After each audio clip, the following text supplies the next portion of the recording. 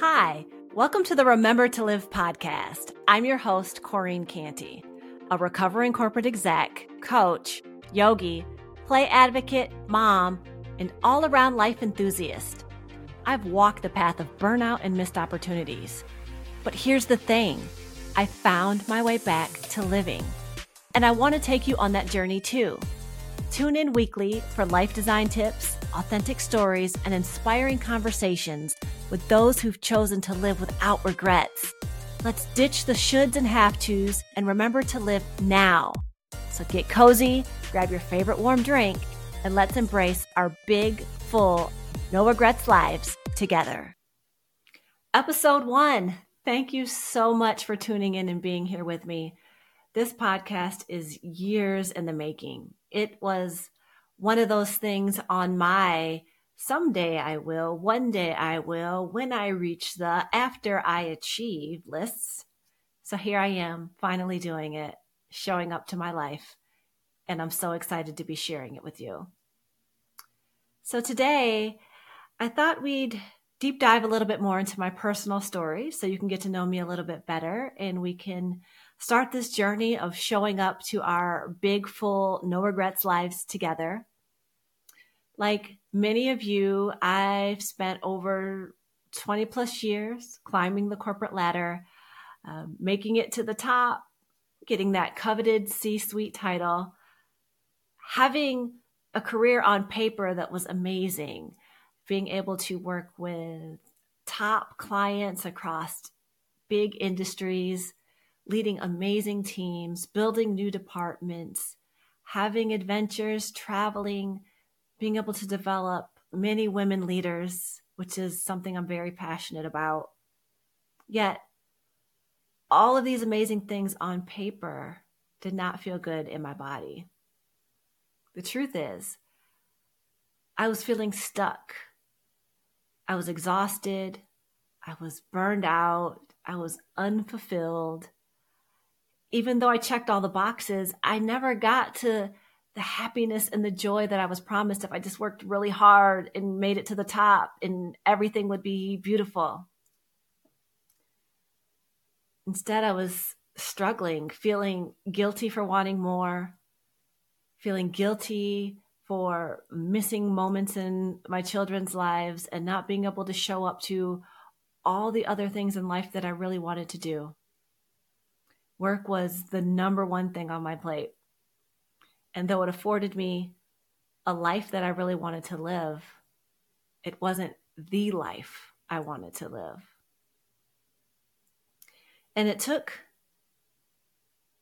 a few things for me to make a change. But the change started on one of those days when your calendar is full.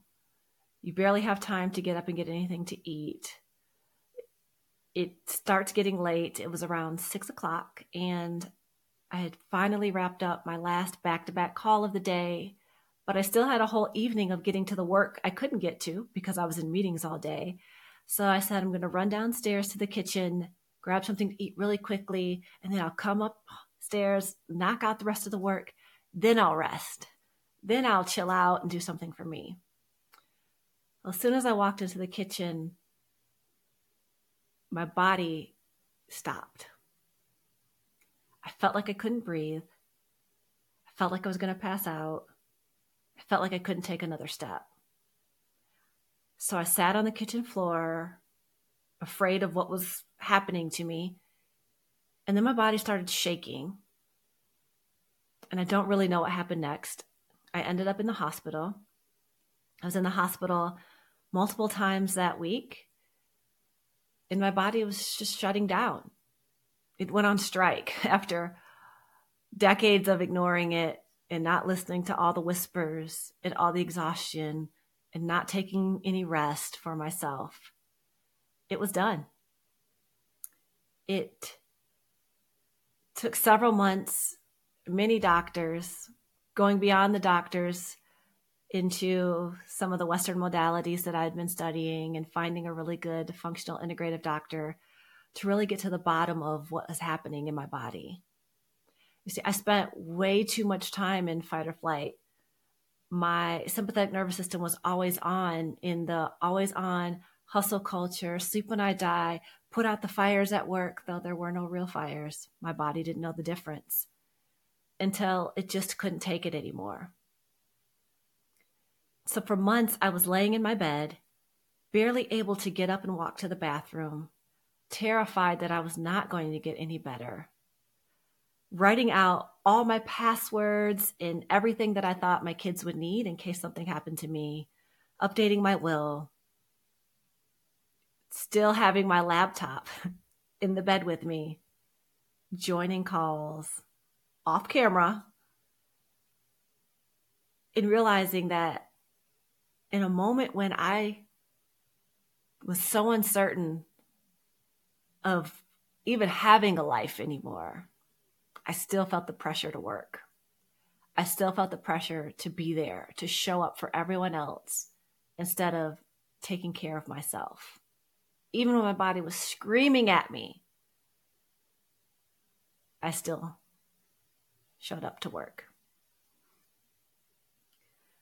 And as I realized that something had to change because I had to get out of this bed, and this was not the life that I wanted to live, it took me 2 more years before I really chose myself. I made small changes.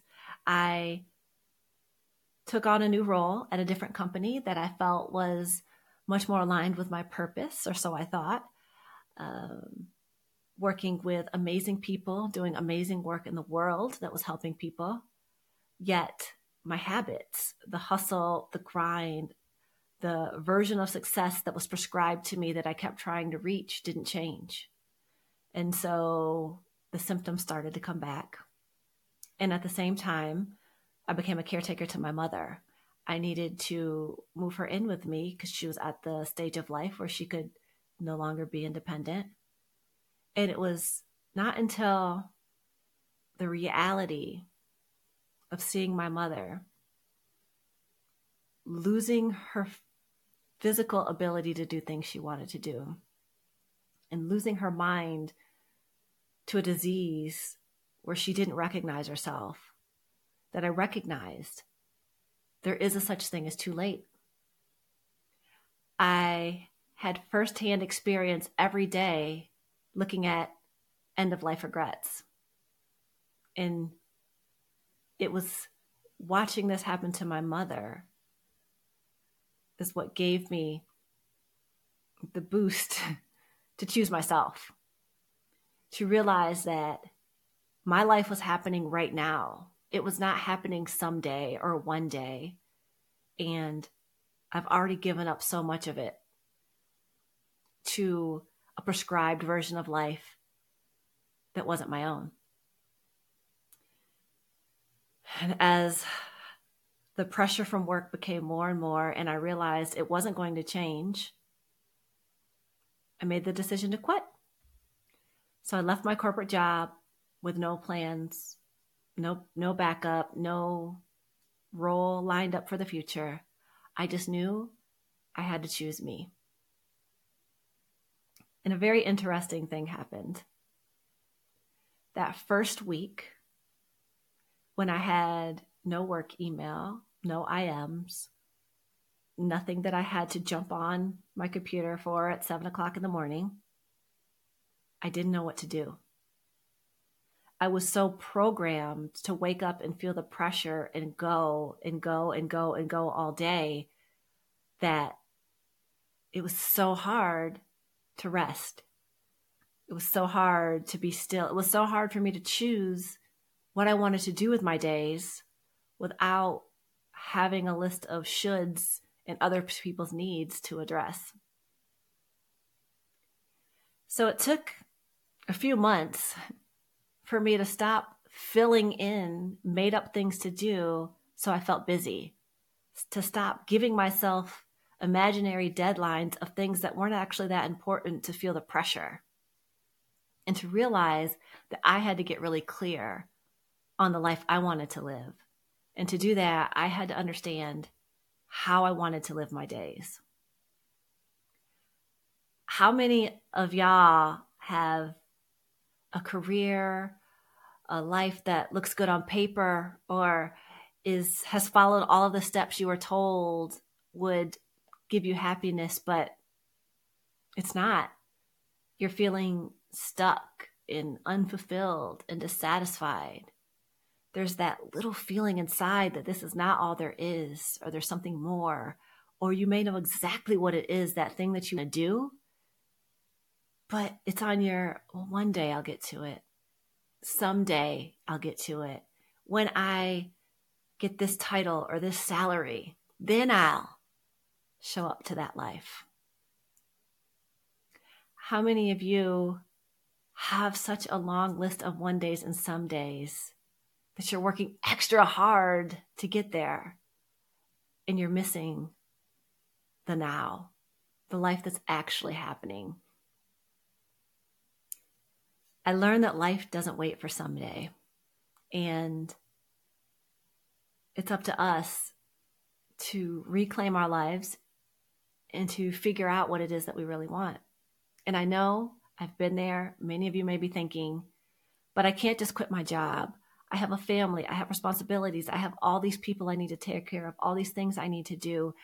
I can't just make this huge leap. I don't know what's next. There's so many questions that you have and so many fears and so many habits that are hard to break. But the thing is, you don't have to make a big, huge, drastic change.